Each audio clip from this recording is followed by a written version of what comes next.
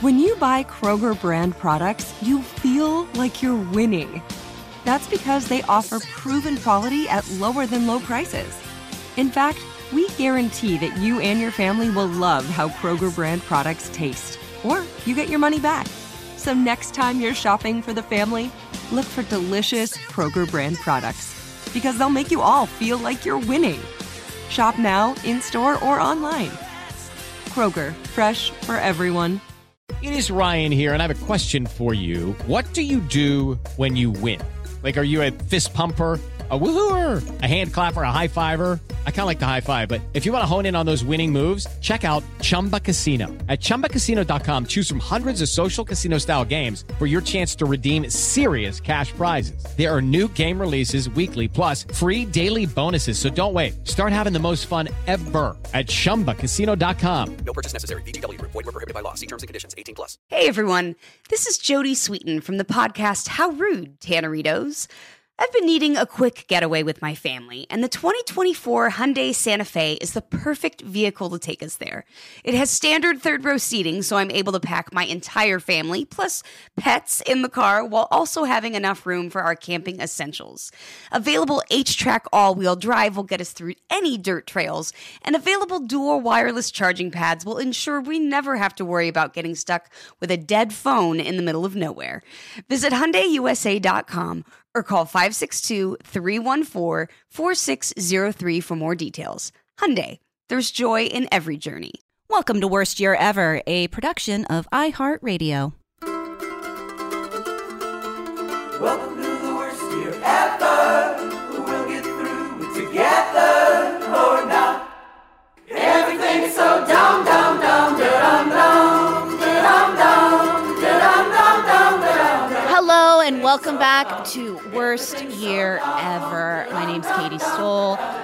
Today we have a very special guest, Mark Cuban. And the boys, Sophie and I, chatted with him for a very long time. And that's what we're presenting for you guys today. I will give you a quick disclaimer. There were some audio issues, and we are addressing them, but you love us and you're going to roll with the punches, I think. Cool. Anyway, here we go.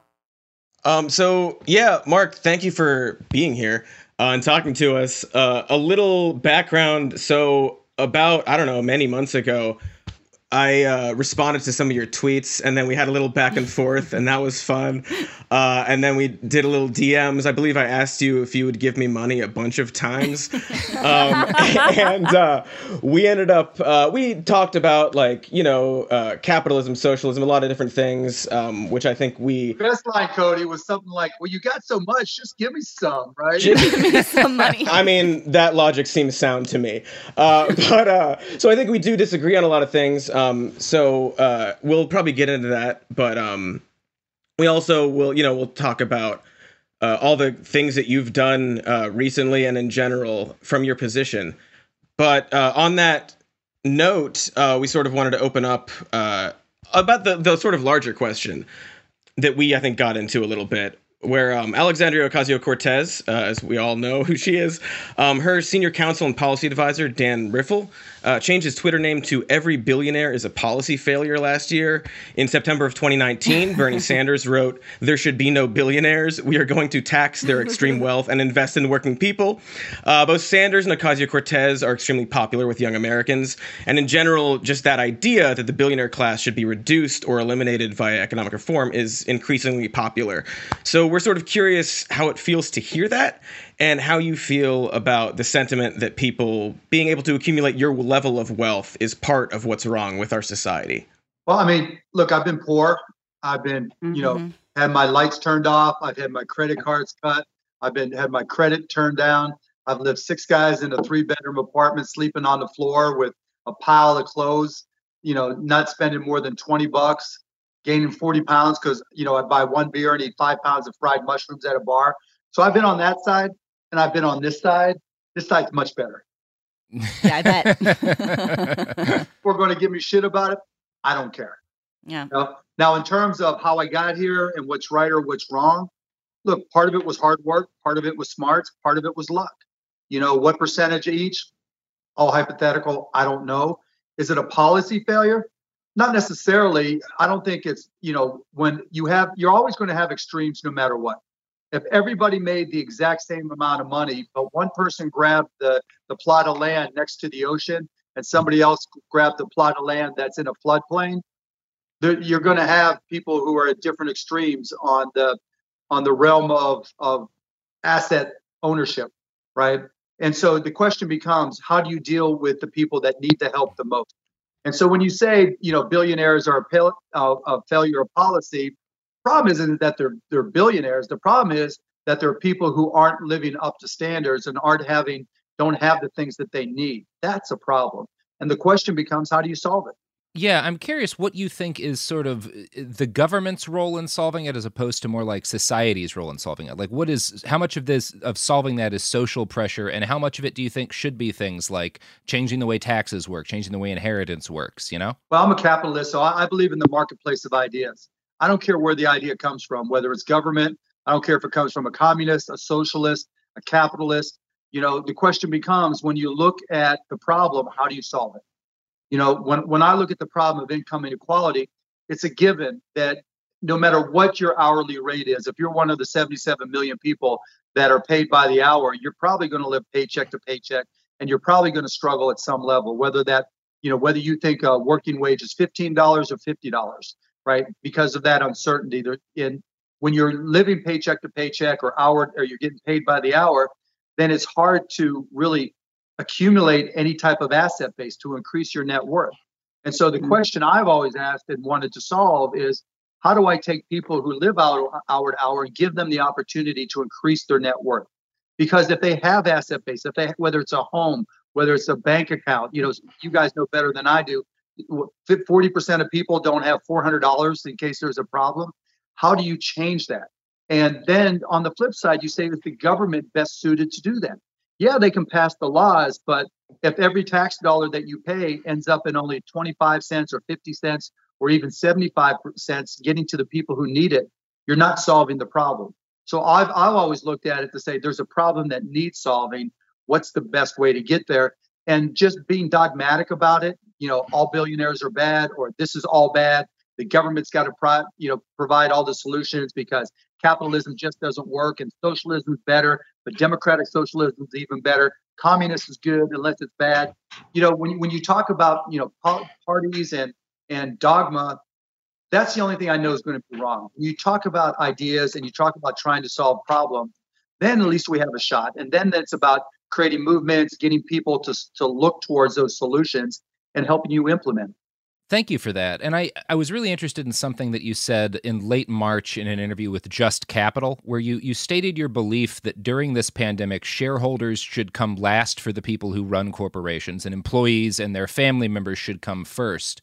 And as someone who runs gigantic businesses and has for a while, when we're not in sort of, plague times as we are right now, in what situations in sort of normal life do you think employees and their families should come first? And in what situations do you think shareholders should come first?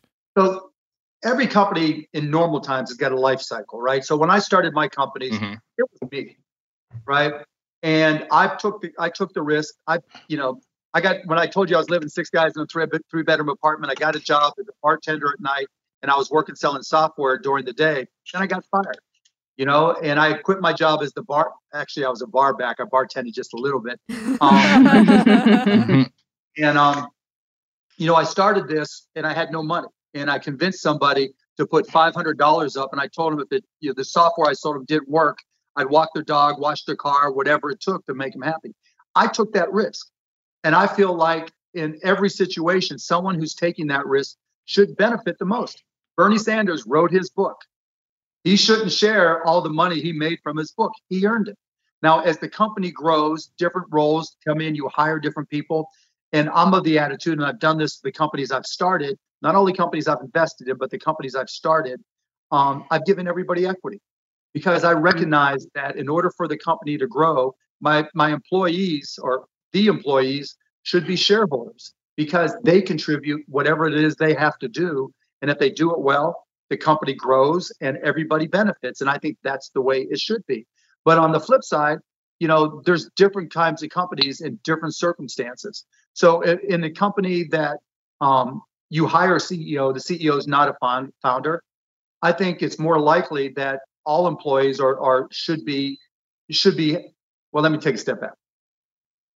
I was talking about the life cycle. So as a company grows, and companies have different roles and different layers of management, I think it's not wrong so that people at the top are owning more shares of stock, right? Or gaining more shares of stock, because hopefully in that company, they're taking on more responsibility and more risk, right? But still at the same time, everybody in the company should own shares of stock. Now, when you come into a situation like this, where there's just an all stop, everything just ended, just came to a complete halt, then everybody's on the same on the same level, right? The CEO isn't going to contribute all that much more than the person who waxes the floors, because you're going from nothing to having to restart. And if everybody doesn't do their job to the best of their ability, the company doesn't work, particularly when you're having to bring people in from disparate situations that are, it's basically a FUBAR situation. So everything's uncertain. And so now in those circumstances, like we have now, every employee is just as important as the CEO. 20 years from now, it could be a different equation. But right now, that's the way it is. So prior to this, everybody should have equity in the company. Not everybody should get paid the same. Not everybody should own the same amount of equity. But when the company grows, and particularly if there's an exit and it's sold, everybody gains. Now we're at a redo. We should put employees first, because employees are going to help you probably more than the CEO right now. Your general employees are going to help you more than your CEO. Just sort of on this, because you've and like you talked about like your practices at your company, which I don't think a lot of other companies have those same practices. And speaking of those practices, you mean like that you're continuing to pay your hourly workers for the duration of this, and right. A lot of the things that you're doing during this crisis, but also in general, you're talking about equity and yes, keeping them employed even though they're not actually doing the work. Do all you guys work for the same company? We all work for iHeartRadio in some way or another. More or less, in some way or another. Who owns the equity in the company right now? Who started it? So there's two different things. Cody and I have our own company for Some More News, and this show is a production of iHeartRadio. So we are contract employees for iHeartRadio and owners of our own company. Yeah, and I'm a full-time employee for iHeartRadio, and so we're a huge corporation. So Cody, for your guys' company, are you two the only ones in the company? Yes. Okay, 50-50? Mm-hmm. And I'm guessing you guys working for iHeart, particularly as contractors, you guys are independent contractors or employees? We're employees, Sophie and I. Yeah, full-time employee. Katie and I are contractors. So Katie and Cody have like a talent contract with iHeart. So they're contingent. All right, just curious. Got to know what I'm working. Sure. Sure.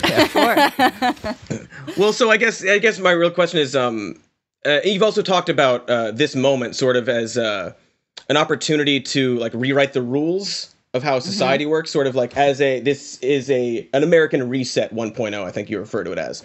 What are some things in your company that you've always done that you think might be good for legislation to make all companies sort of operate that way? And what are some things that this situation have made you reconsider and think about in other ways that you think would help in the future when there's not a pandemic going on?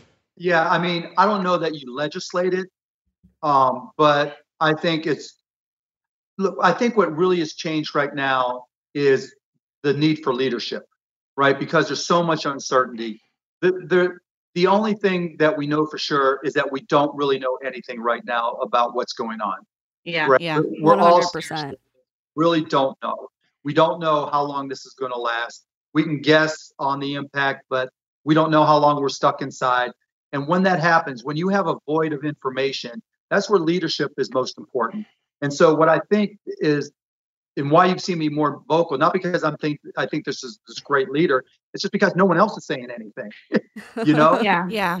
It just happened to happen that the NBA season stopped while the Dallas Mavericks were playing the game, and they interviewed me, and I told them what I thought about paying our hourly workers. And then people asked me more about how I like to, what I thought about our employees, how I thought things should work. And so I just kind of fell into this. But when you have a void of leadership, it's hard for people to know. It's hard for people to know what to do or what comes next. And so I think what you need right now is somebody who can connect with all different viewpoints and understand where everybody is coming from, recognizing that we're not in a ready, aim, fire mode. We're in a ready, fire, aim mode.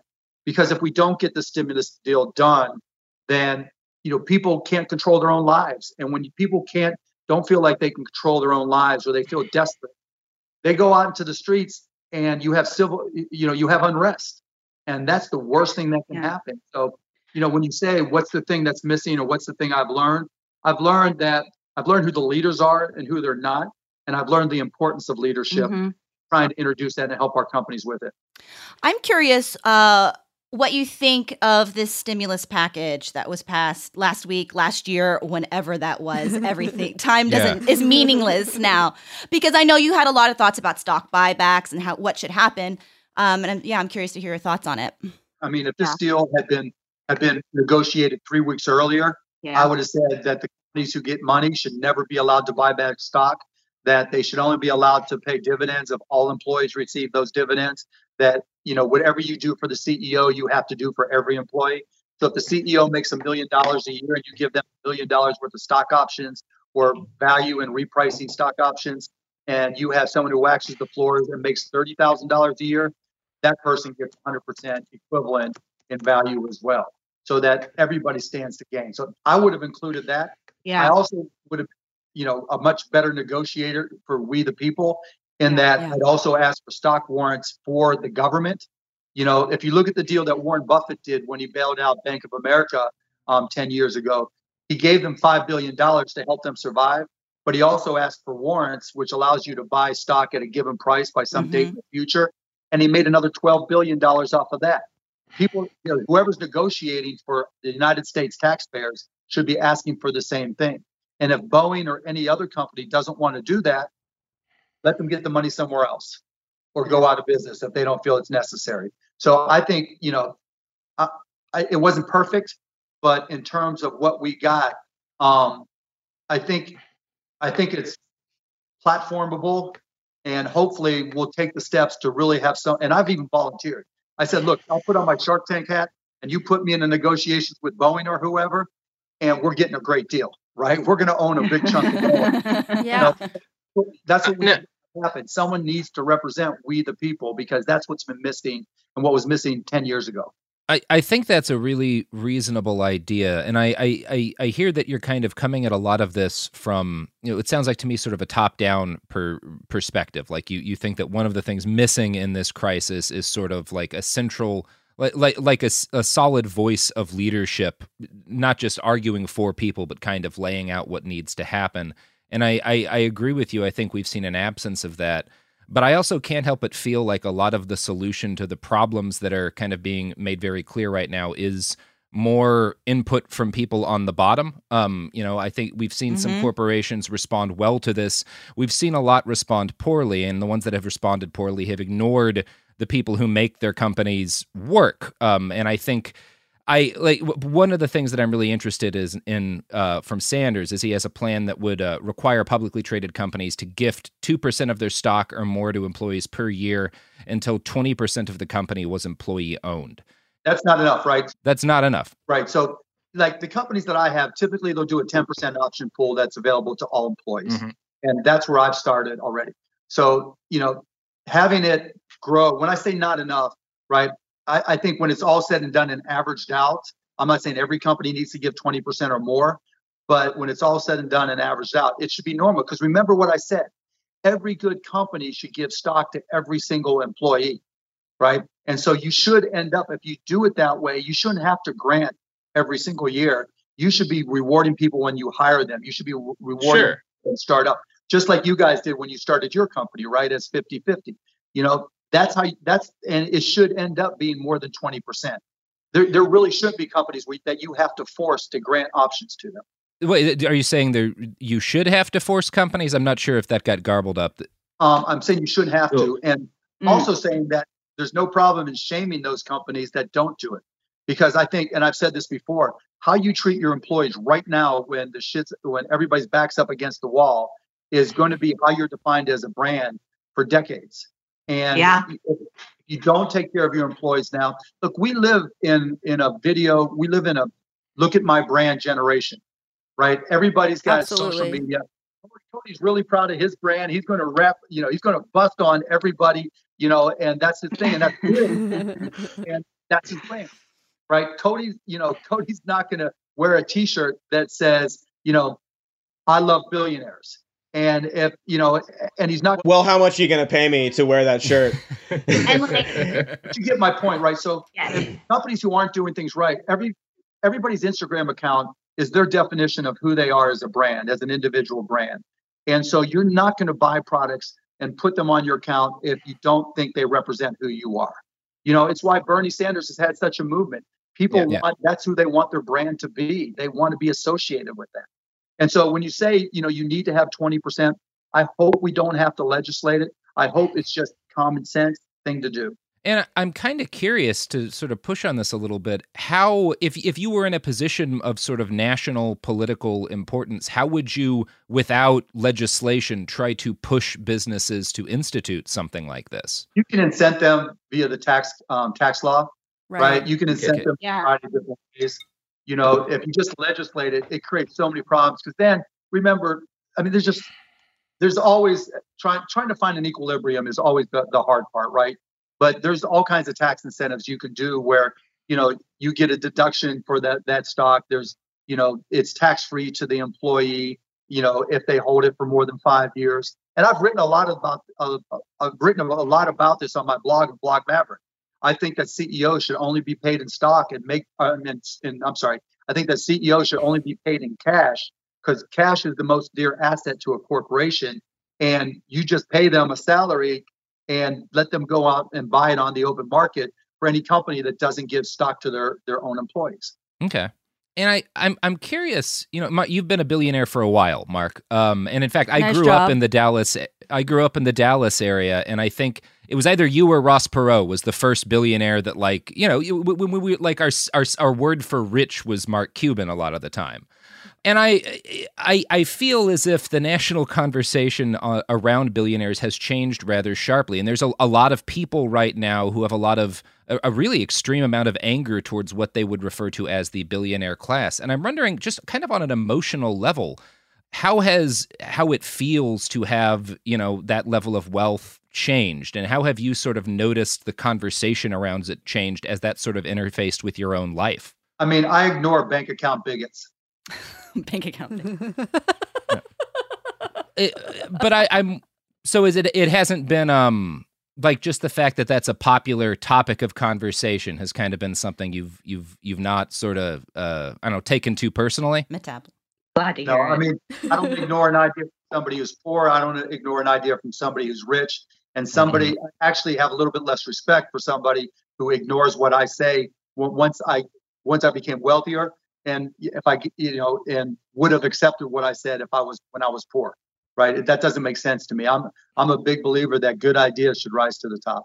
And I'm wondering, have you had to take any particular steps to sort of make sure that you're able to stay in contact with people who, aren't at a higher level of wealth? Is that something that does kind of get harder the more you have? Is it something you have to really think about doing?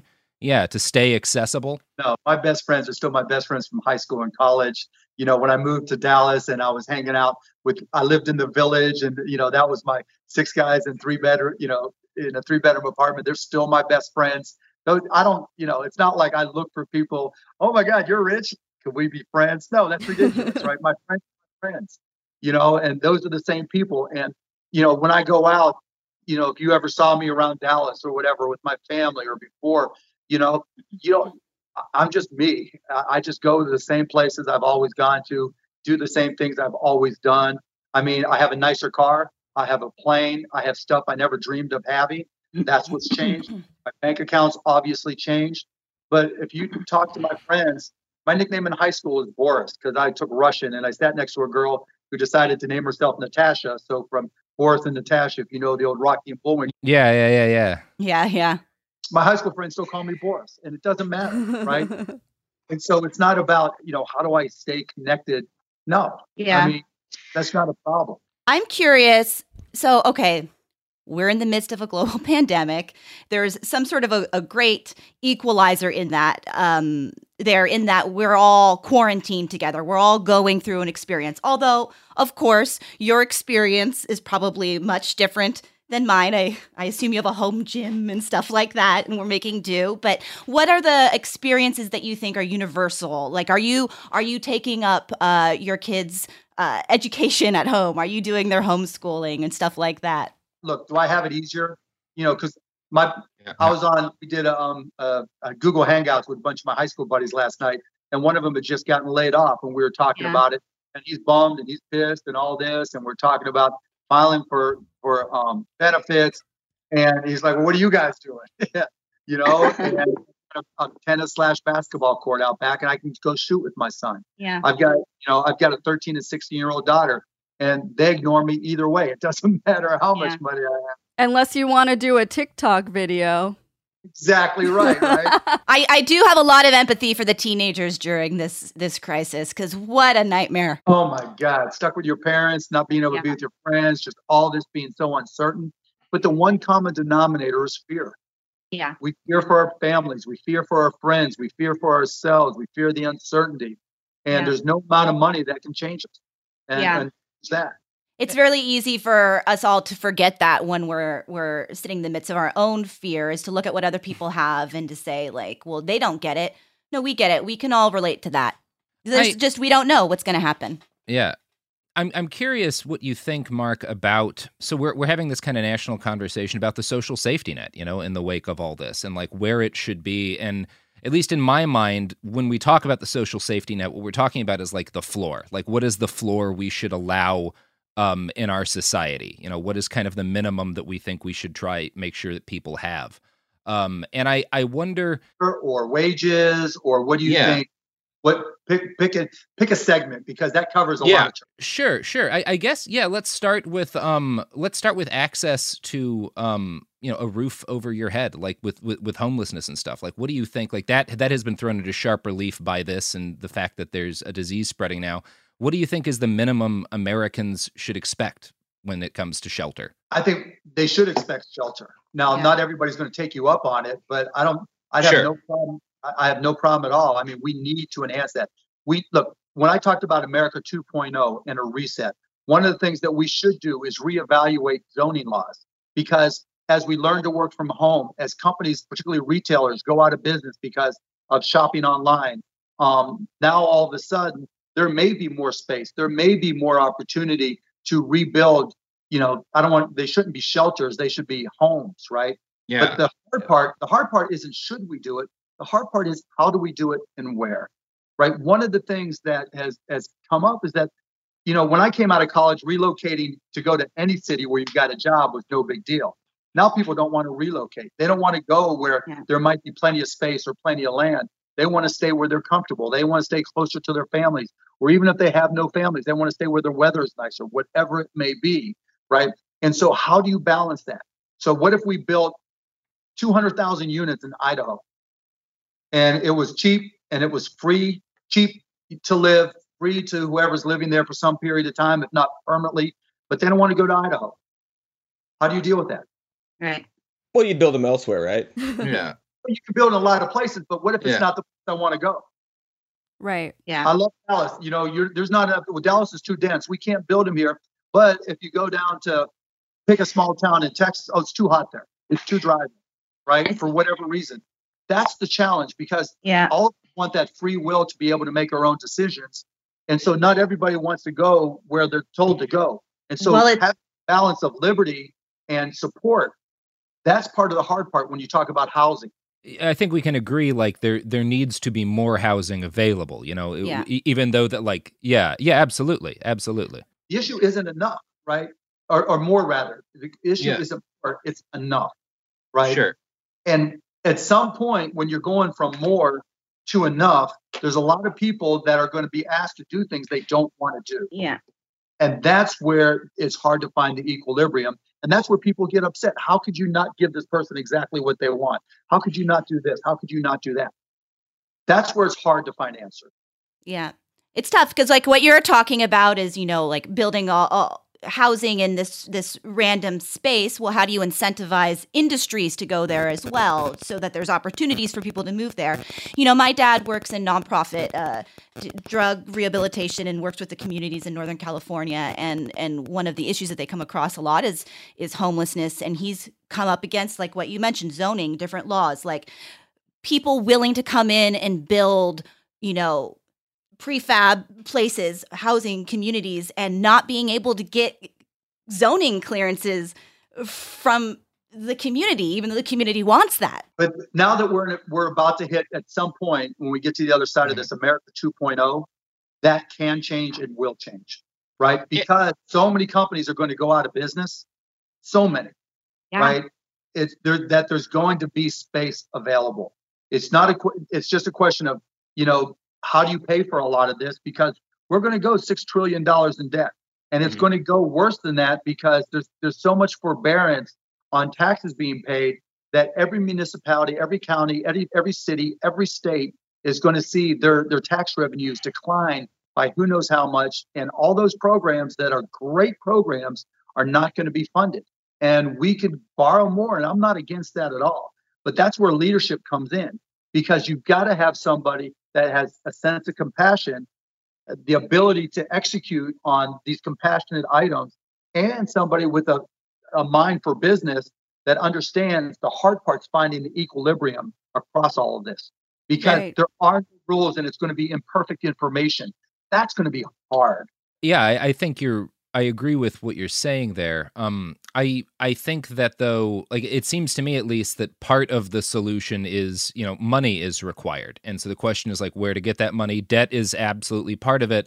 What do you think in terms of spend all that money now in America 2.0 with the reset, right? You have to realize that a lot of what we're doing with stimulus is forbearing money that would otherwise be paid in taxes.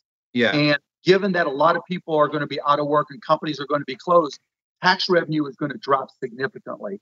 So we still can borrow money, but being effective in how you use that is critical, because if it doesn't turn out right, then we can end up in a depression where nobody has the opportunity to help lift anybody up. And that's a very good point. And I wonder what you see as sort of the role, if any, in increasing the tax burden, particularly on like a big part of the conversation that pops up online is like Amazon only paid X in taxes or didn't pay, federal taxes.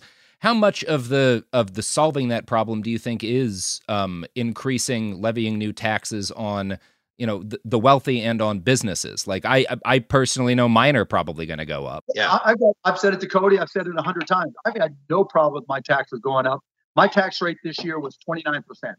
Right. Yeah. I literally didn't take every deduction I could have taken because I wanted to pay a little bit. I'm the idiot that wants to pay a little bit more in taxes. And I'm the idiot who's literally written a check to the Dallas Treasury to try to help. But all that said, taxes will go up, but the tax base, because of all this, is going to drop. Absolutely. And so, look, I'm not a Bernie fan for a lot of reasons, but I'm not against a lot of Bernie's ideas. But what I'm against on Bernie is that he has no ability to execute on them. And so he's not, while you can argue that Elizabeth Warren put together a plan that I don't know whether or not she could execute or not, I would argue that she hasn't shown that she's able to. And Bernie has said, I don't need to explain to you at all. In America 1.0, maybe you could get through that because we're finding out now, maybe there was 2 trillion or 6 trillion fluff, right? And how much we could borrow. But now that fluff, if it was there, is gone. Right. Mm-hmm. So you need somebody who can communicate to everybody and understand the needs to lift people up, because, the top is going to be compressed dramatically. I can't even tell you how many hundreds of millions of dollars I've lost, and so, I'll still pay more taxes, and I'm OK with that because I'm still in good shape. But what I will tell you, when I talk to other like team owners, liquidity, I think what a lot of people don't understand from Bernie's angle, Elizabeth Warren's angle, in the 5% tax in America 2.0, liquidity dropped dramatically. So if you happen to be worth $100,000 with your house or $200,000 with your house, how much do we expect that you have in cash or liquid assets available in the bank? The percentage you have is probably not all that much different from somebody who is far, far wealthier.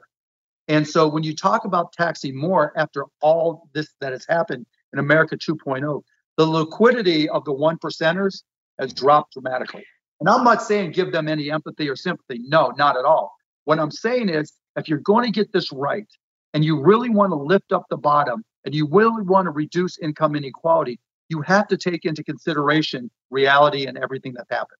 So I guess, how do you feel a lot of this conversation seems very familiar just in the past many decades to sort of stall the progress? So if you're saying like, well, I like this idea of this plan, but it can't be implemented. That's not what I'm saying at all.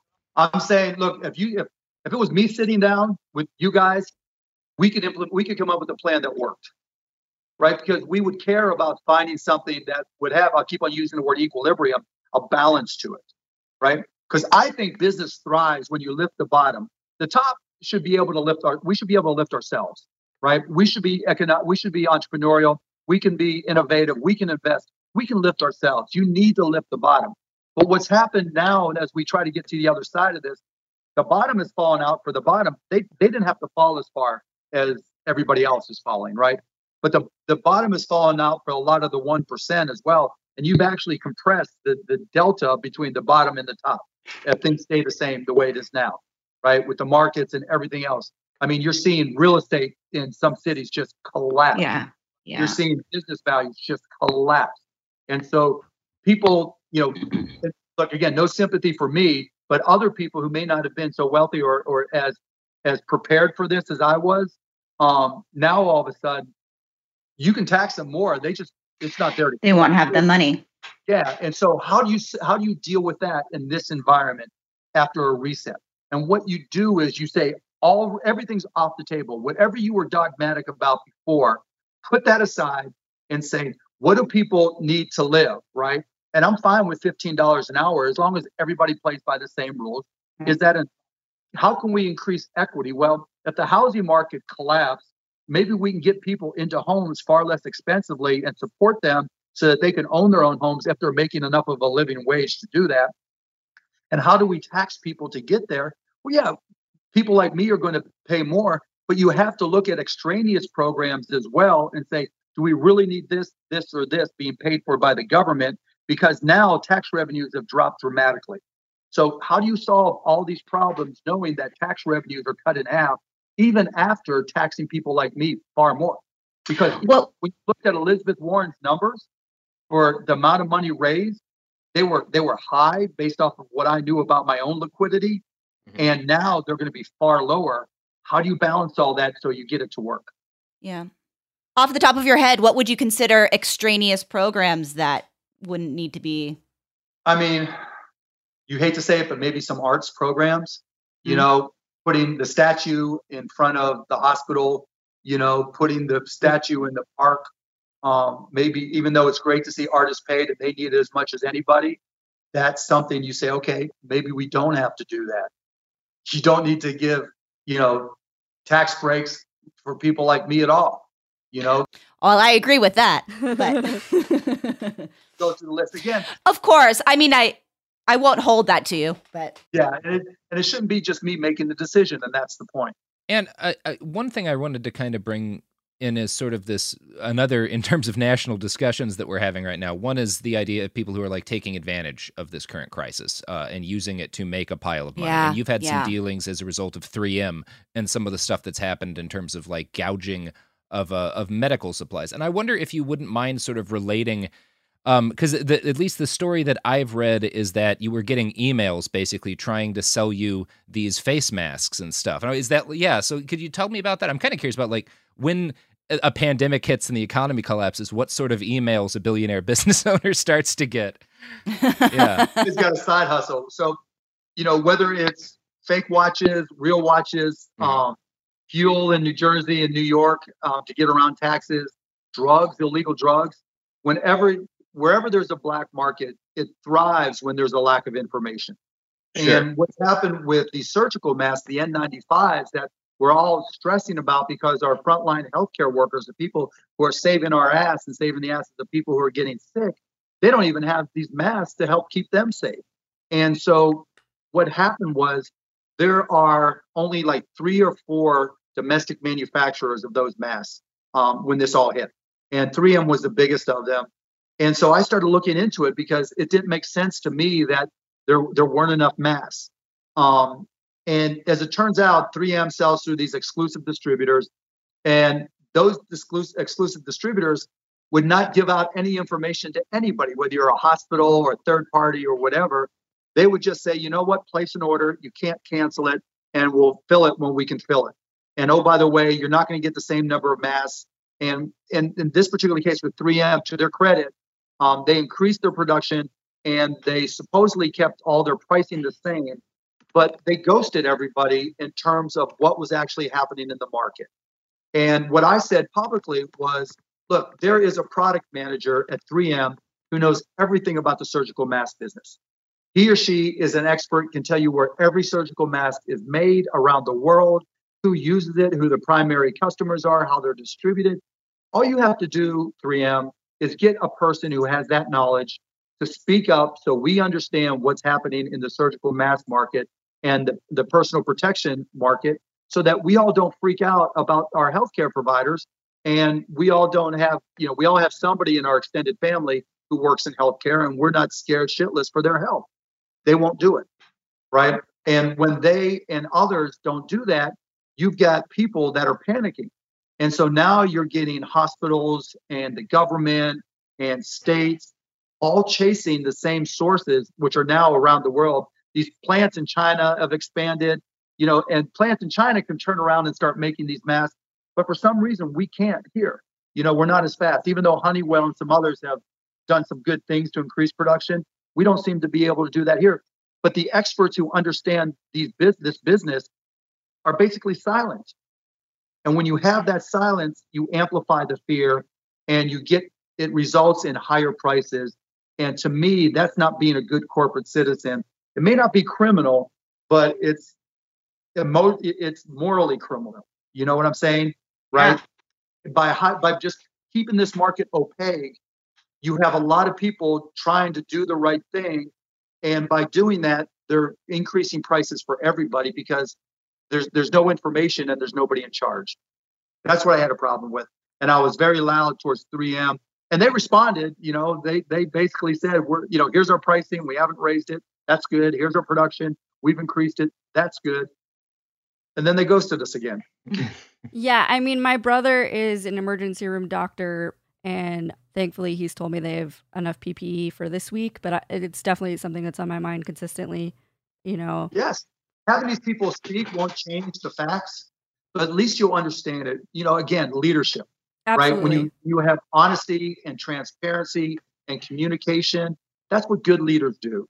And that's how you get through crises like this. Yeah. Welcome to the worst year ever. We'll get through it together or not. It is Ryan here, and I have a question for you. What do you do when you win?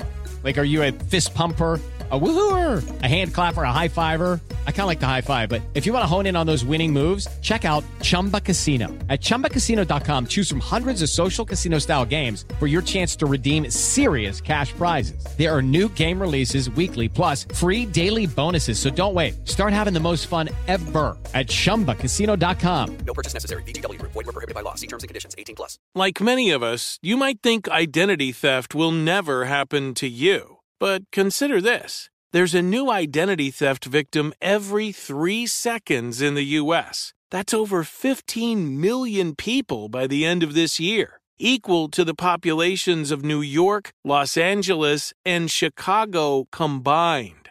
Even worse, identity theft victims often don't even know they're victims. That's why LifeLock Identity Theft Protection alerts you to identity threats, even the ones that don't show up on a credit report, like data breaches, fraudulent bank transactions, loan and credit card applications, and crimes committed in your name. If your identity is stolen, your own dedicated LifeLock U.S.-based restoration specialist will work to fix it.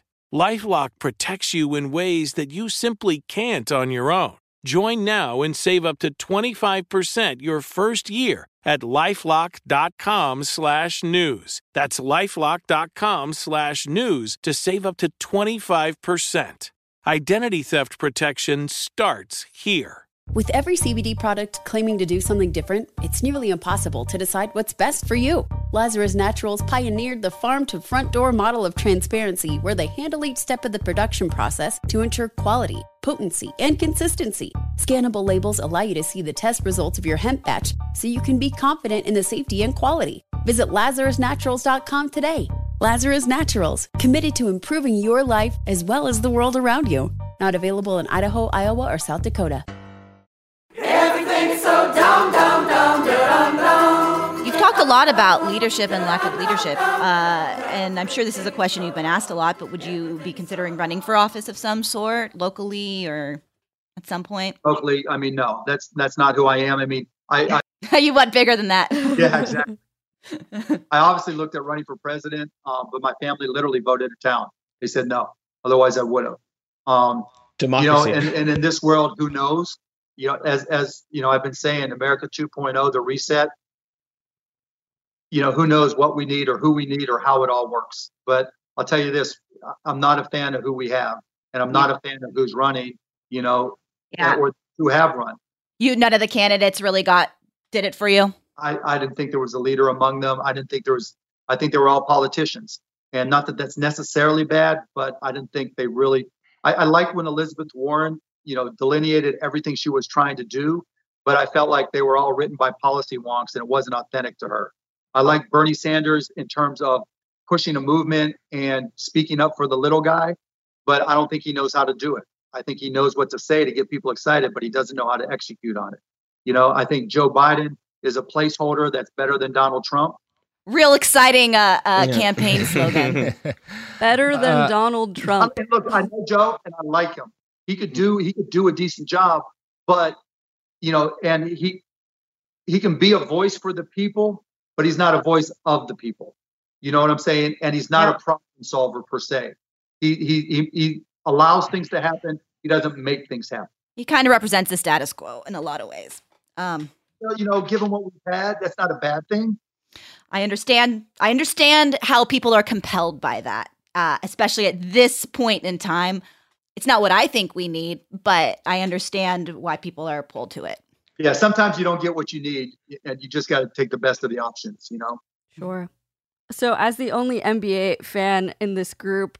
Well, I was about to go to my very first NBA game when all of this happened, so. Which game were you going to go to? I was going to the Clippers. I can't remember. My boyfriend bought the tickets.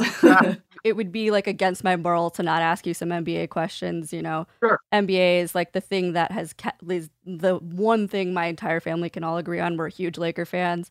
Obviously the Lakers are having... Sorry.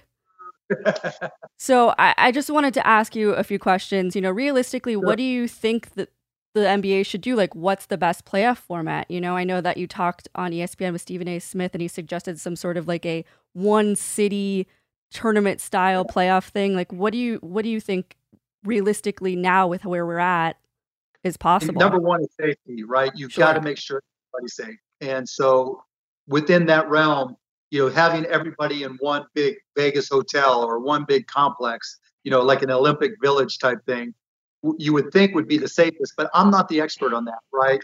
And so don't listen to me about what's safe and not safe. We'll listen to the experts. But what I will say is we need sports. Like you said, your family, comes together over the Lakers. There, when Google has their best year ever, nobody throws a parade. Sure. When a team in each city wins a championship in a major sport, there's parades. Everybody's going nuts. Everybody's watching. Everybody's screaming. Cody, do you watch sports? Not really. Not. But I do. I watch. We need sports in our lives simply do. because we need something to cheer for. We need something to communally come together.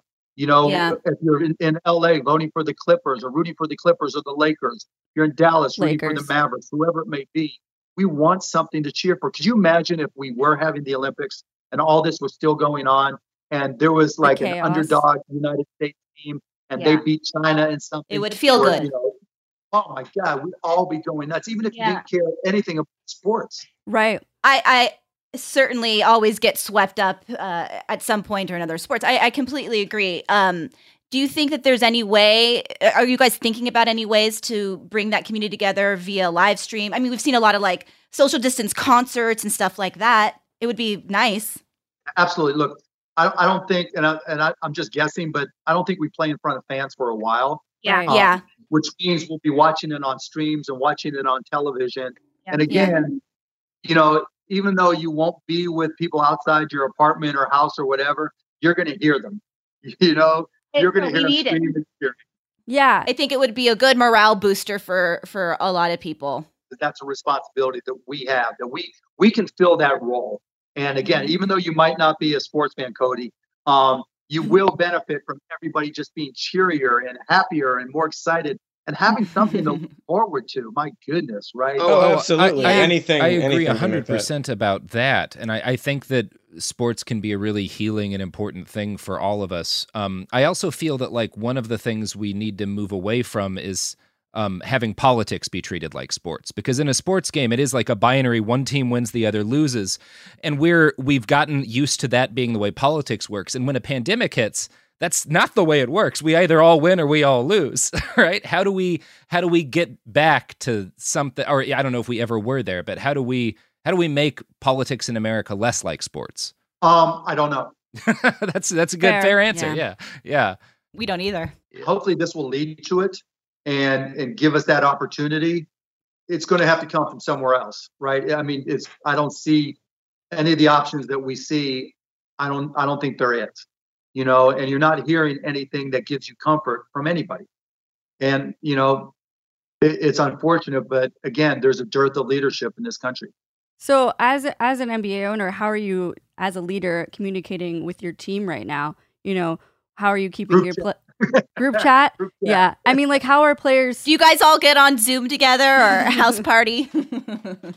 Not so much me, but yeah, or, you know, video games, but mostly group chat, sending stupid GIFs and memes and just dumb stuff to, you know, like everybody does. You know, I just think of, you know, the Lakers and LeBron being of the age that he is, and, you know, just how are players staying motivated, and do you worry about injuries once the season does resume, things like that, because they're not doing 5-on-5 or even any sort of team practicing. We've had shortened seasons before, you know, for negotiations and contract issues. And so, you know, where after the Mavs won, see that baby back there? After I see it, Mark.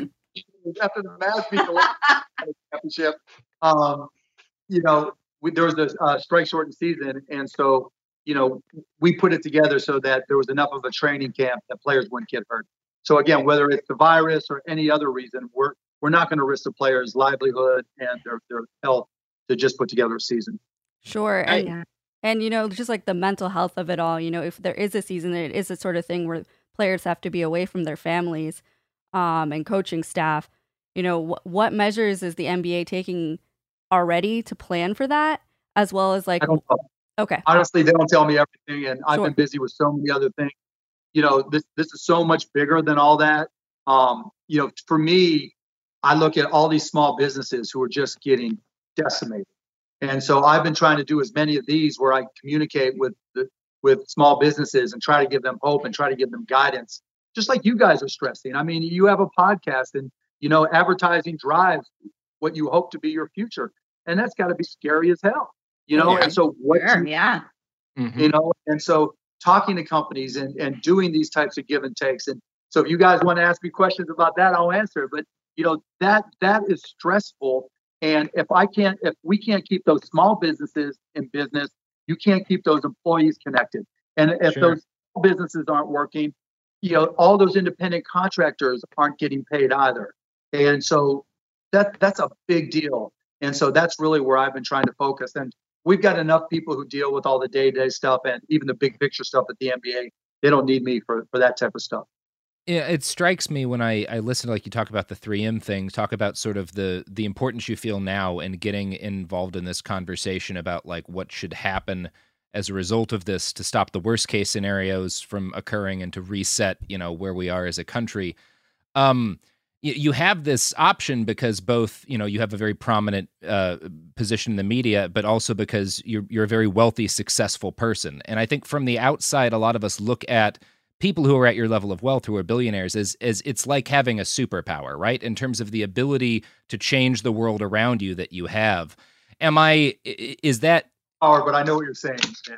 Yeah, well, I'm interested in how you feel about that. If you wouldn't call it a superpower, what do you think me and other folks are kind of getting wrong about what it actually is like to have those kind of options that you have? Because you definitely have a different list.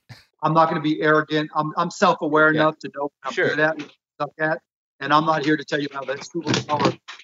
But I've got experience, and so I give you the benefit of my experience, and that's all I can do. I'm not, there's a lot of people smarter than me. There's a lot of people dumber than me. But there aren't a lot of people that have touched all the different businesses that I have had. There's not a lot of people that have the combination of tech and business, hopefully empathy, and I haven't always been I haven't always empathized with everybody. That was something I had to learn the hard way. But, there's no superpower.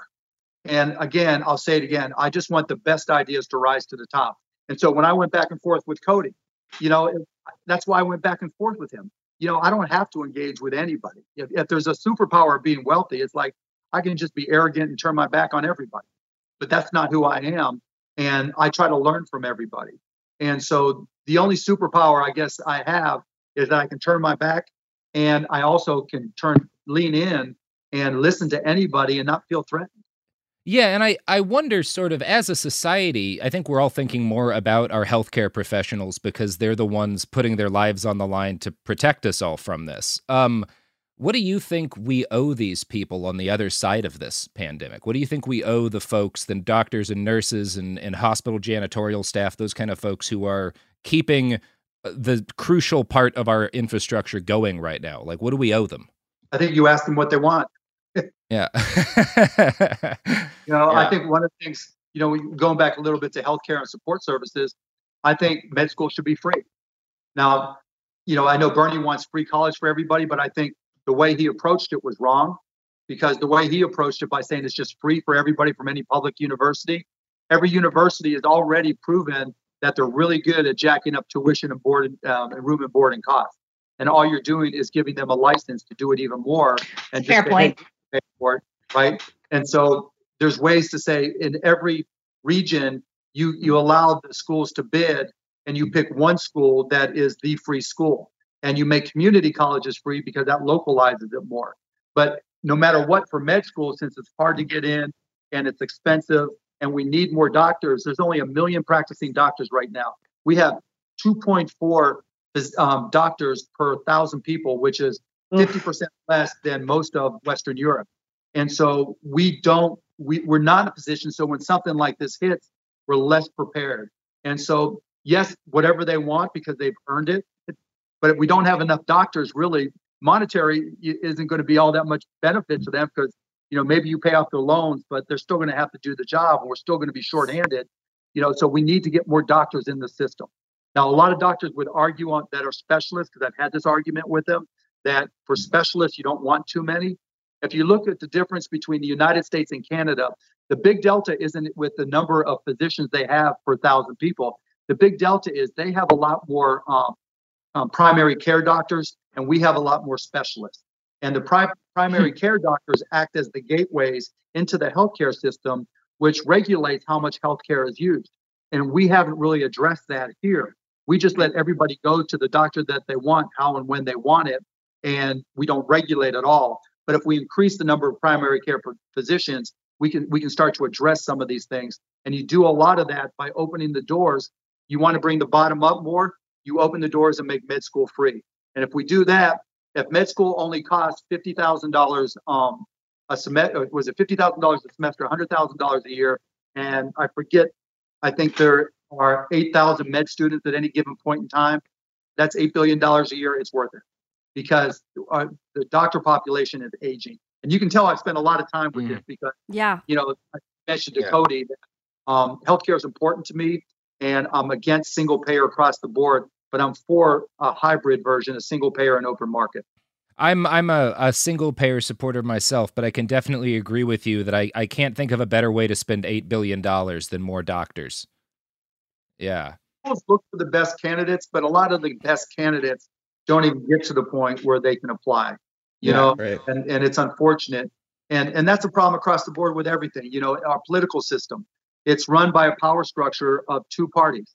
If it were up to me, and I should have said this when you asked about, you know, what we should do, I'd get rid of all political parties. They I'm there with you. Okay. Okay, yeah, what do you feel about no presidents? Yeah.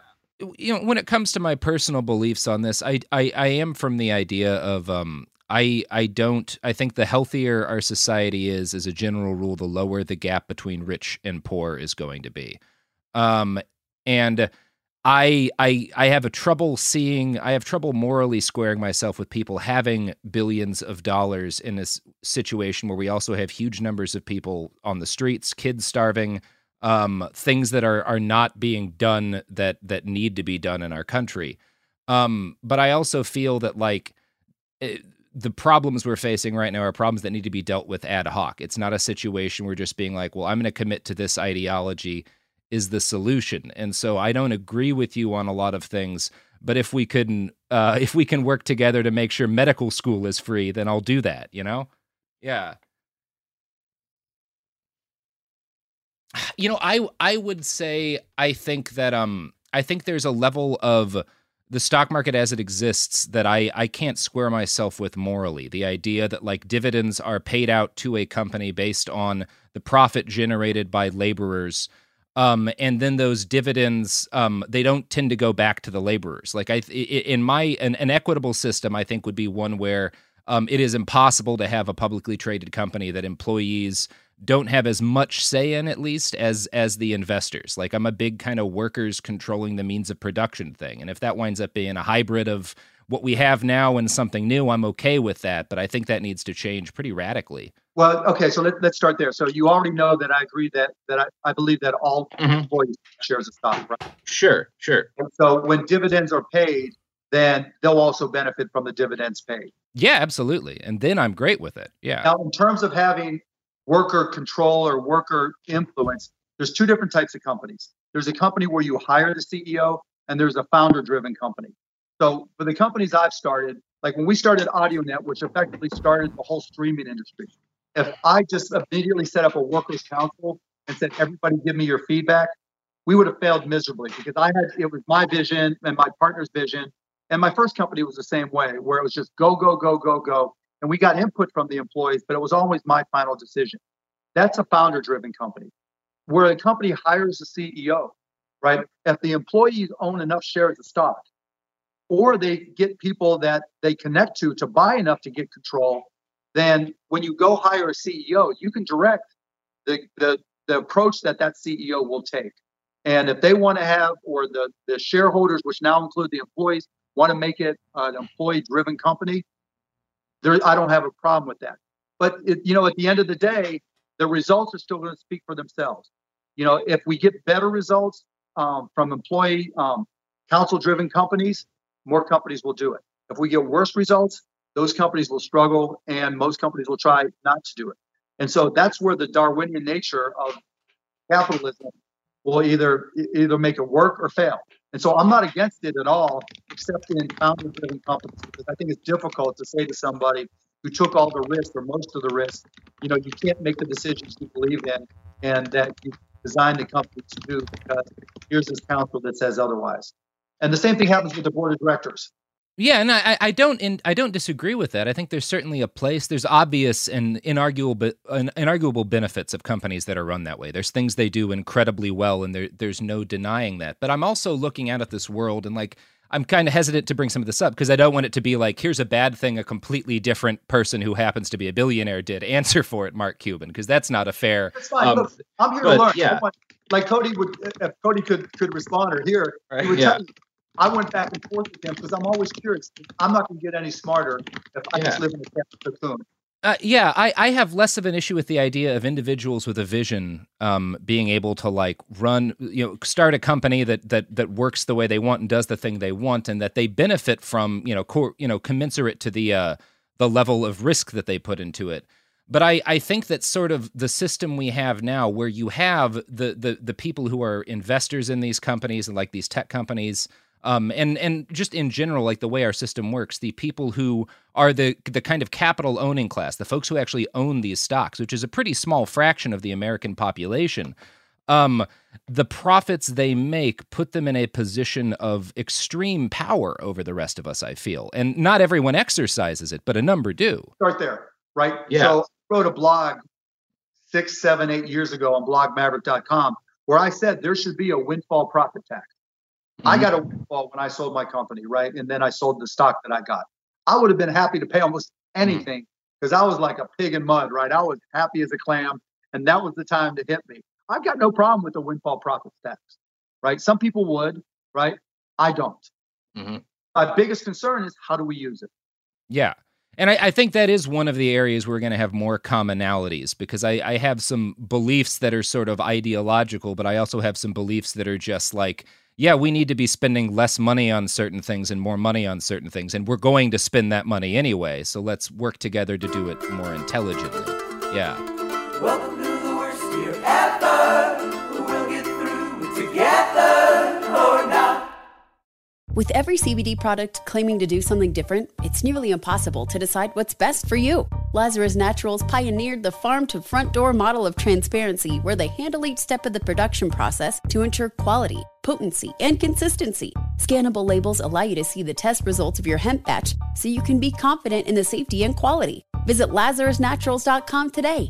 Lazarus Naturals, committed to improving your life as well as the world around you. Not available in Idaho, Iowa, or South Dakota.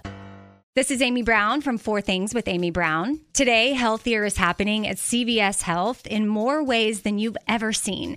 It's wellness destinations for seniors, including select locations with Oak Street Health and CVS Pharmacy.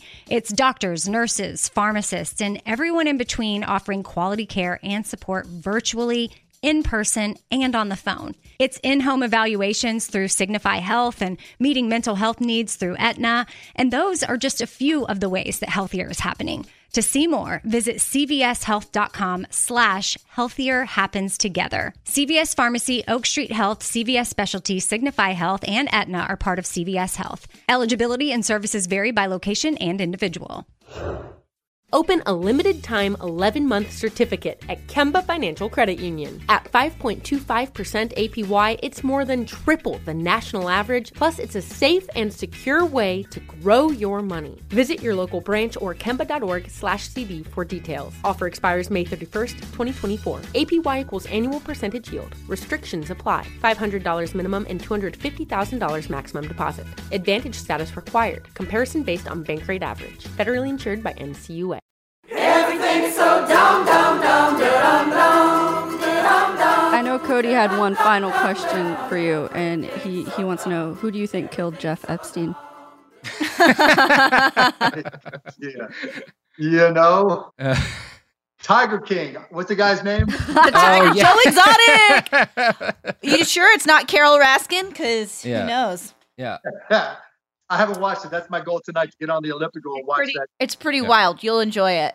Yeah. Yeah, you know, our home state, Texas, has more tigers than live in the wild in the rest of the world. That's crazy. I had no. Yeah. I did not know that. Yeah. A lot of tiger owners in Texas. Why is that a thing still? I agree. There should be 100% tax on tiger purchases. Yeah. Okay.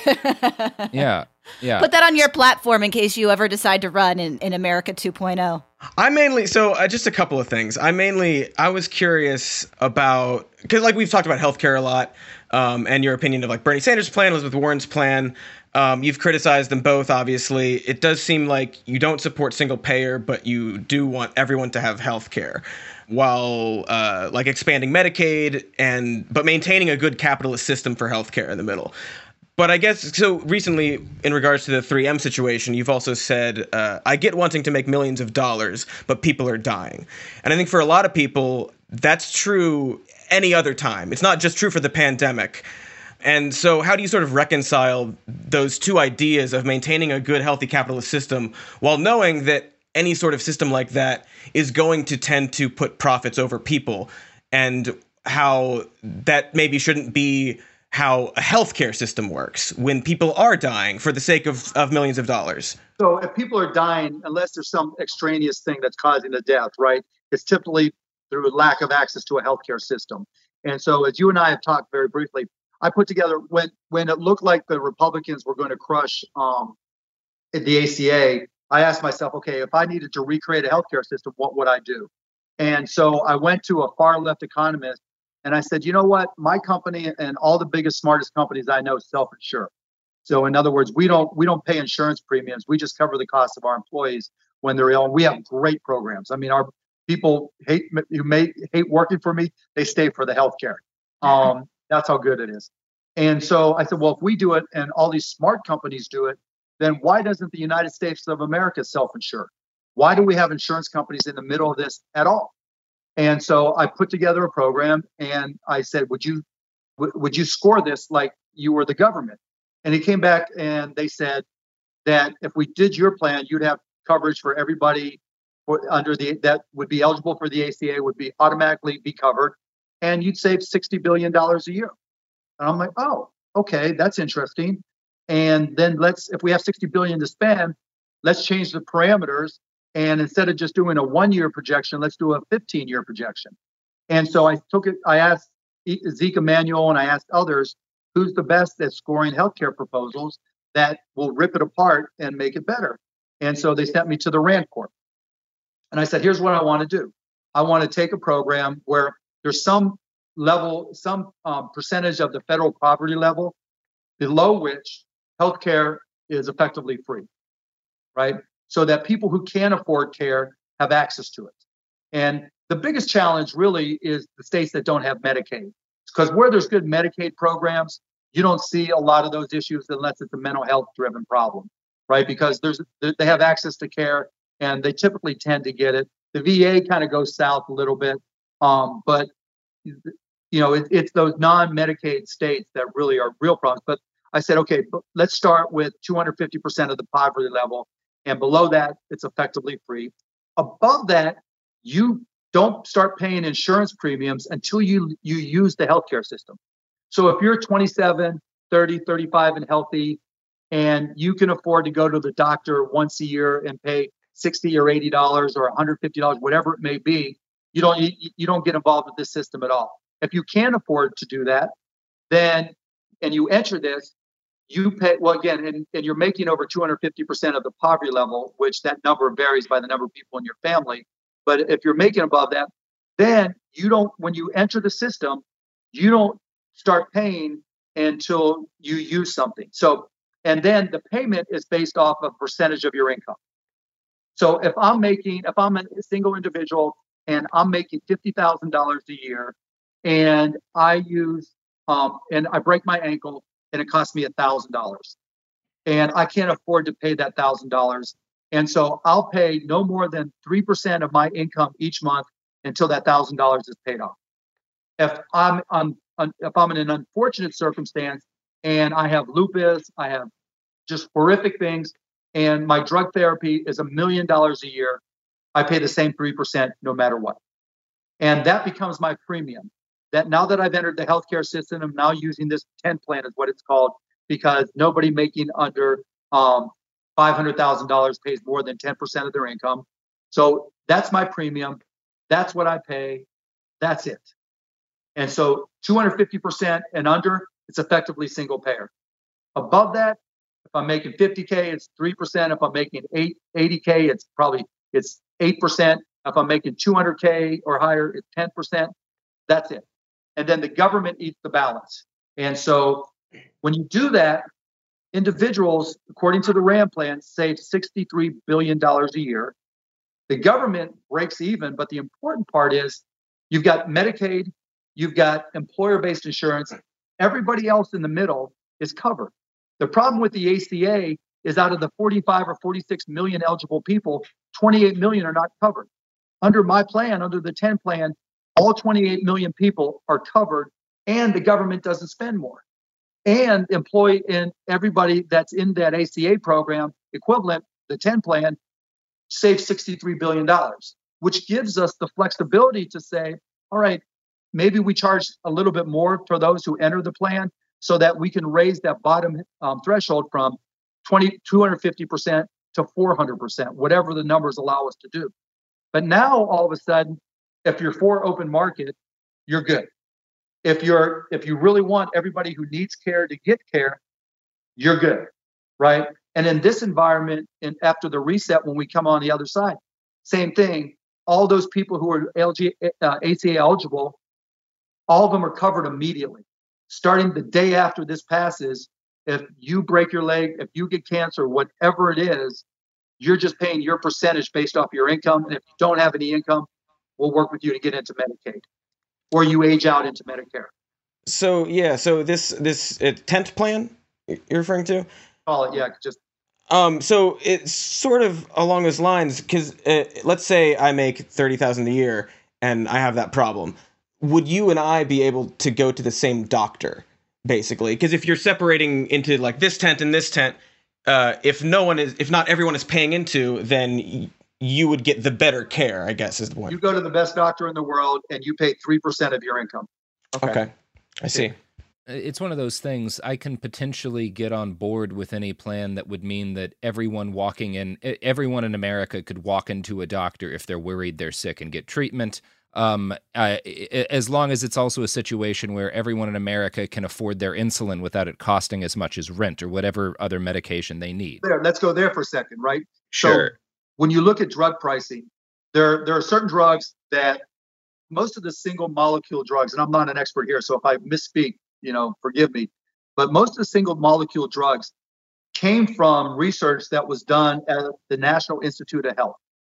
And when they discover something, they license it to somebody, and typically that person licenses it to somebody else, and you have this middleman effect until it gets to a big pharmaceutical company, and they jack it up forever. Yeah.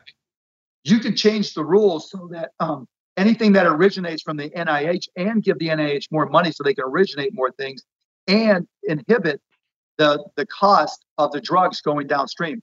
There's also this thing called march-in rights that it's been debated, but also allows the government right now for any of those drugs that originated from the NIH to reprice them. Now, because of the lobbying effects, that hasn't happened yet. But yeah, I agree with you. Well, there's an opportunity there. And with insulin, because that's generic and it's off patent, one of my companies is looking at doing that. The problem is it's going to take 3 years to finish it.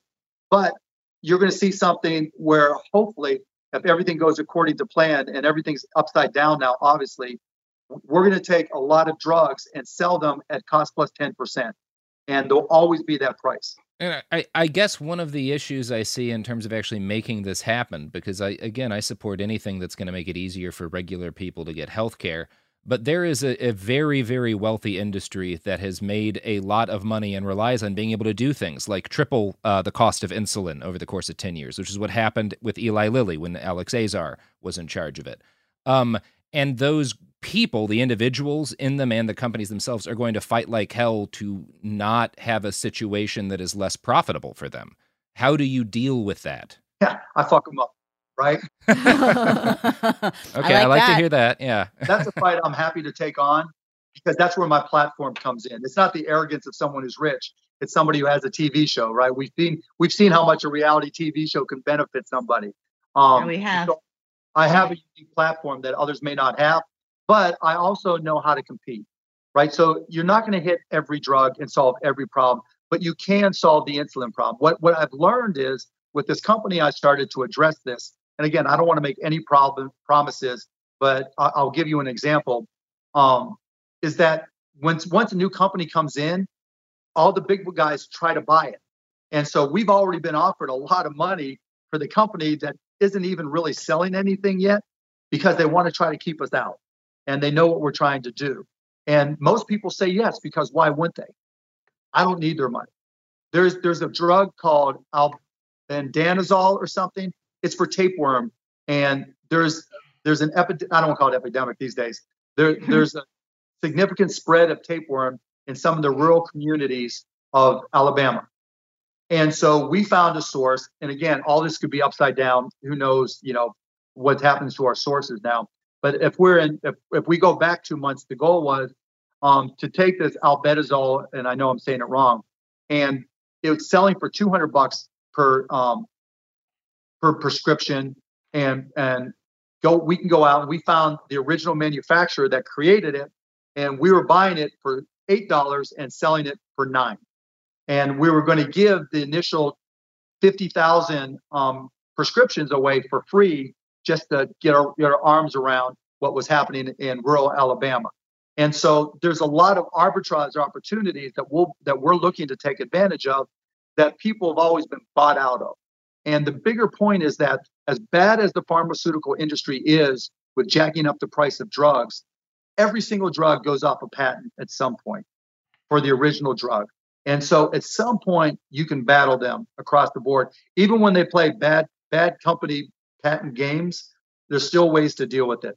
And so that's the goal of what we're trying to create. And I don't want this to sound like, oh, it's the rich guy trying to solve everything. That's not the point at all. Where I'm fortunate is that I get a lot of smart people that reach out to me. Cody wants to talk politics. Other people want to talk medicine. And I invest in those companies, right? And so that's what happened. It's not me thinking I can save the world. It's really, really smart people from all walks of life coming to me and say, would you give me a chance? Whether it's Arlen Hamilton and me investing in women of color, Mommy for baby products, Ready, Set, Go for baby products, just people who came to me and said, okay, give us a chance to do this. That happened here. And the dude was brilliant, right? And happened to get it going. And it's his baby. I'm not running it. I'm not the brains behind it. I'm just supporting it. But I have all these unique opportunities available to me, and that, I can fund, and hopefully they'll turn out to be something special. We've talked a lot about sort of the things that people of goodwill can try to do to fix this situation, your own personal solutions for this situation. And when I look at what we need to do to fix a lot of the problems in this country, I can't escape from the fact that there is a fairly small group of people with an enormous amount of political influence as a result of their wealth, who not only are behind sort of like, when you talk about like the jacking up of the price of insulin, as high as it's gotten, there's a death toll associated with that. When you talk about people who have taken advantage of the current pandemic and monopolized supplies of or gouged medical supplies, there's a death toll associated with that. And a lot of people in that sort of group have lobbied and pushed for laws that have made it easier to do what they're doing. And I think it's risky to talk about punishment in a lot of cases, but I think at the minimum we need to talk about how do we stop those people from having this kind of influence. And I can't get away from a legislative remedy, that there need to be changes in how money can be used politically, and also how it can be gained in the first place. Just get rid of Citizens United. Make political donations illegal. $5 or $5 million, get rid of them all. Right? We don't, it's crazy to me that I'm still getting emails from both parties, from political candidates, when that money, instead of that $5 or $20 going to a candidacy, should be going to help people whose lives are turned upside down. Why give them to politicians? Give them to people who need it. Yet, left or right, you haven't seen any politician say, you know what, don't give your money to me. Give your money to somebody who needs it. Not one. Right. So if you go back to Open Secrets and look at the last time I gave money to any political organization or candidate, I gave one to something called Unity 08 back in 2008, where they were going to try to create a new independent party. And I gave money to Zoe Lofgren and maybe Maria Cantwell in 1999 or 2000. That's it. I make a point of never giving money. When Obama was running and they were like, hey, can you come do this or this? I'm like, I'm not giving a penny. Not giving a penny, right? Because again, either my ideas stand up on their own merit and they're good, or you can ignore them. Now, they still might ask me to do something because of the Shark Tank thing and my visibility and all that, but you're not going to get a nickel out of me. And I think money is the root of all evil when it comes to politics. Yeah. We got to wrap this up and get this to our editor. But I know Cody, since he has his audio back, has one more question he wants to give you. Cody. Yeah, just one real quick. So kind of circling back to what we were talking about, this crisis is sort of equalizing a lot of things and creating a lot of empathy between people. And you talked about fear and how that is very common. with everybody, whether it's for your loved ones or for what's going to happen to the economy and everything. We just did on Some More News a recent episode about sort of how a lot of the rich in the country are dealing with this situation and their sort of ability to kind of like fuck off if they want to. Taking a private jet somewhere and just sort of living that life. So like the fear feels very different in a lot of the way people are handling it. In a recent interview with Yahoo, you were asked about the NBA and like the wealthy in general seem to get coronavirus tests with great ease above the less fortunate. For example, the Brooklyn Nets arranged for their entire roster to be tested. You said you didn't really know anything about that and that your team and people simply follow the process that's in place. Could you describe what that process is, and do you think it's the same process everyone else goes through? No, of course not. Right? I mean, I'm not trying to protect anybody. You know, the process was, are you showing symptoms? If you're showing symptoms, report them to the NBA, and we'll deal with the doctor to help get you tested. The only thing I'd say to justify that, and I get your point that, you know, if I showed symptoms, chances are doctors would come running to me and do whatever I wanted. Right. I mean, if you don't have symptoms, you could probably call someone right now and get a test, right? I have no doubt that I could, because people will kiss my ass. No doubt about it. Right. The one thing I will say in defense of the NBA, when you're a celebrity and you're very visible, people walk up to you and they put care behind, right? They don't care. They'll walk up to you and hug you. They'll walk up to you and, you know, shake your hand. I mean, my wife and I were taking a walk and people had to catch themselves to not walk up and say something. You know, social distancing is much harder in those circumstances, and people have much greater access to you typically. Now, remember, those tests were done early on. We're talking March 11th, right? On one hand, they were harder to come by, which makes it a little bit more questionable. But on the other hand, there weren't the quarantines in place, and people were less aware and less likely to follow social distancing. So there is an argument to be made that that's why they got them. But generically, across the board, it's wrong, right? Because the reality is, from a social health, a public health perspective, people in the worst economic condition are going to be more crowded and more likely to have to go outdoors to try to just, you know, stay alive, and more likely to get affected and more likely to be a spreader.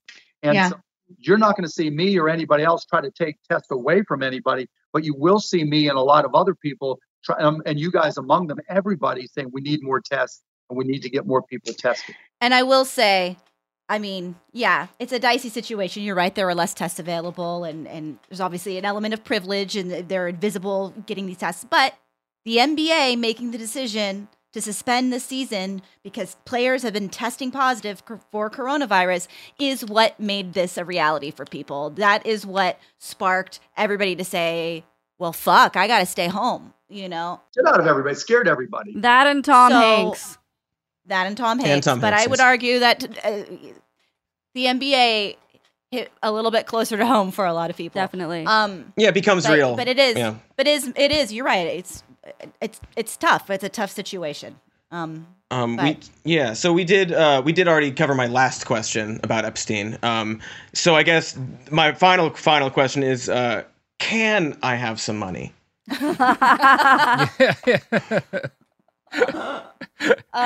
Give him a proposal. Oh no! He can't hear us we now. lost Mark. He's lost all of us. He can't hear us. Oh, got to pay for better internet over there. Thank you so much for taking time out of your day to speak with us. This was really, really interesting. Yeah, thank you guys. I enjoyed it. I learned, and that's what I always look for. Awesome. And good luck, guys. I know, you know, your business is just hoping iHeart keeps rolling, right? Yep. It's scary for everybody, you know. Yeah, we're doing okay right now. Yeah. But and it's nice to have this connection with people and to be able to be doing what we feel is important work. Are you guys going to apply for the payroll protection program loan? Yes. Don't look into it. Do it. Right. Okay. So let me tell you. Are we still rolling? Yeah. Yeah. But we don't have to be. Yeah. Yeah. But do the math. Right. If there's $350 billion allocated, and let's just say there's 1 million small businesses that want $350K or more, the money's gone. Yeah. And there'll be other allocations. I'm sure of that. Right. Because they have no choice. But be first in line. And if you guys are contractors or no other contractors that are freelancers, you're eligible to apply. Yeah. My ex runs an appliance repair business in Dallas, and I'm giving her the same advice. Like, get in there and do it. Like, yeah. Hell yes. Do not pass go. Do not collect $200. Go right to the PPP programs. They're not going to start. I was really hoping that I could push banks to start taking applications early, because the difference between this and traditional SBA is that the banks will do all the approvals as opposed to waiting for the SBA to approve it. And so I was hoping banks would step up and be a lot quicker, but they weren't. So it looks like Friday will be the day. And for you guys, for who you are and what you want to get out there, you need to be pushing banks, because 3 weeks or 2 weeks for that $1,200 is too long. People are going to starve. And so whatever bank you deal with, like I pushed a couple of small Oklahoma banks and other little banks, wherever, if people have bank accounts now and they've already direct deposited or direct debit for their tax payments or got refunds from taxes, have them go to their bank and really put pressure on those banks to give them overdraft protection. Overdraft protection doesn't cost them a lot, but those banks know that they're going to get the $1,200 check in 2 to 3 weeks. Let's encourage anybody you know that listens to you or follows you to talk to their bank, to try to encourage them. You guys encourage the banks that you work with to try to give overdraft protection to people now, because great point. Today is brutal. That does make me really curious. Like, one of the things you pointed out, like that $1,200 is not going to come in time for a lot of people. Rent is due now, and a lot of folks just missed a paycheck or more than one paycheck. And there's talk of a rent strike going on right now. People saying, like, if there's no assistance, how do you feel? What do you feel about a rent strike? Like, what is your, You have a solution for the problem, right? If $1,200, if you're paying more than $1,200 for your own rent, right, you're in a different set of circumstances. But if that $1,200 is just about execution, so where's Bernie? Where's Bernie? Right? Where's Elizabeth? Where's every liberal, progressive politician in office? And why aren't they pushing for this to get done yesterday? Why isn't that direct deposit already in people's accounts? Why haven't they worked out a deal with Western Union for them to pick up the cash and deal with Western Union to pay them back directly? Where is everybody saying anything? Well, but I also feel like that releases a lot of kind of the onus on the folks who, number one, fought to like reduce what that kind of direct cash stimulus would be, and have kind of worked to add in like means testing and stuff. I'm just saying, the people that you would expect, the only reason I name those names is that's who you would expect to be standing up for the little guy, right? I'm not quick to throw Elizabeth under the bus, as people, listeners to this show know, but I agree. I've been wondering where she's been last couple weeks. I tend to think every national figure should be focusing on how can we get everyone's rent paid this month. I think that's... do too. Look, so don't deal with the symptom, deal with the problem, right? People don't have money. Rent is just one symptom. Like, the utilities have been instructed not to turn off utilities, right? And they haven't. And so people haven't had their lights and gas, electricity turned off. That's all great, right? Rent's a little different because it's to a private contractor or a private company or whatever. But you solve that by offering overdraft protection. So why isn't Elizabeth and again, pick Marco Rubio. Why isn't Marco Rubio and Elizabeth in the respective territories going to the banks and saying, offer overdraft protection? We'll make sure that amount gets paid to, so that people can pay their rent. Overdraft protection up to $1,200 for people's rent start today. Yeah. I think we know why Marco Rubio isn't, but yeah. Within that context, though, if these politicians, left and right, progressive and centrist, fail to do something like that, and people are in a situation where either they just can't pay rent or they're going to be delaying rent payments and having multiple months of rent stack up where they're not earning income, like what do you think about people striking on paying their rent if there's no action nationally? So now you create a different set of issues, right? Sure. Now there's a cascading problem for landlords and all their obligations. Sure. Yeah. And not all those people that are landlords are wealthy, right? It could have been grandma, right? So there's a cascading set. But on the other hand, if you look to create a solution that preempts all the I can't pay for this problems, right? So whether it's rent, it could be any number of different things, your car payment, it could be, anything. Your cell phone. I can't work without my cell phone because I'm working at home. It could be your broadband, whatever it is, right? If you allow overdraft protection, only up to the $1,200 that you already know you're going to be getting into your account.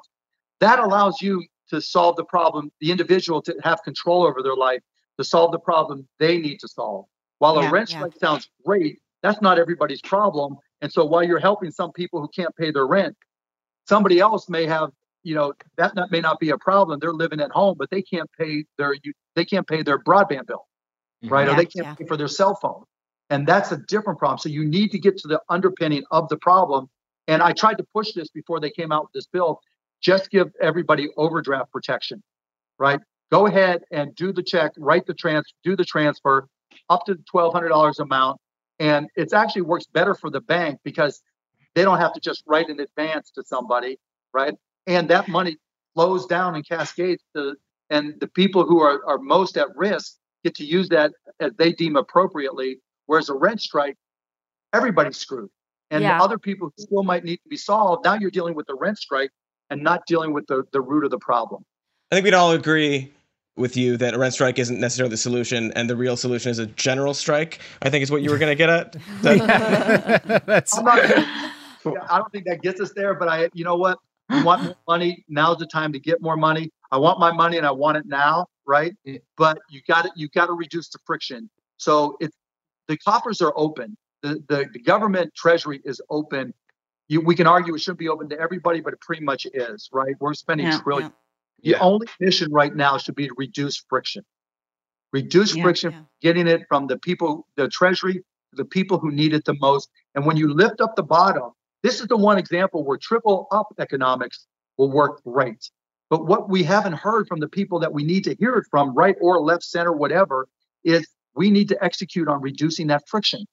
Nobody's saying a gosh damn word. Yeah. Okay, we really do have to wrap this up now. Sorry, we do. It's a quick turnaround for us, Yeah. but you are wonderful. We really appreciate it. You've been very generous with your time. Yeah, thank you so much. Yeah. That was great. You can follow Mark on Twitter at mcuban, and you can follow us on Twitter and Instagram at worstyearpod. You can follow Katie at Katie Stoll on Instagram and Twitter. You can follow Cody at Dr. Mr. Cody on Instagram and Twitter. You can follow Robert on Twitter at iWriteOK. We have a TeePublic store, and wash your hands. Everything's so dumb. Everything's so dumb, and it's gonna get dumber. I tried. Yes. Daniel? Lovely.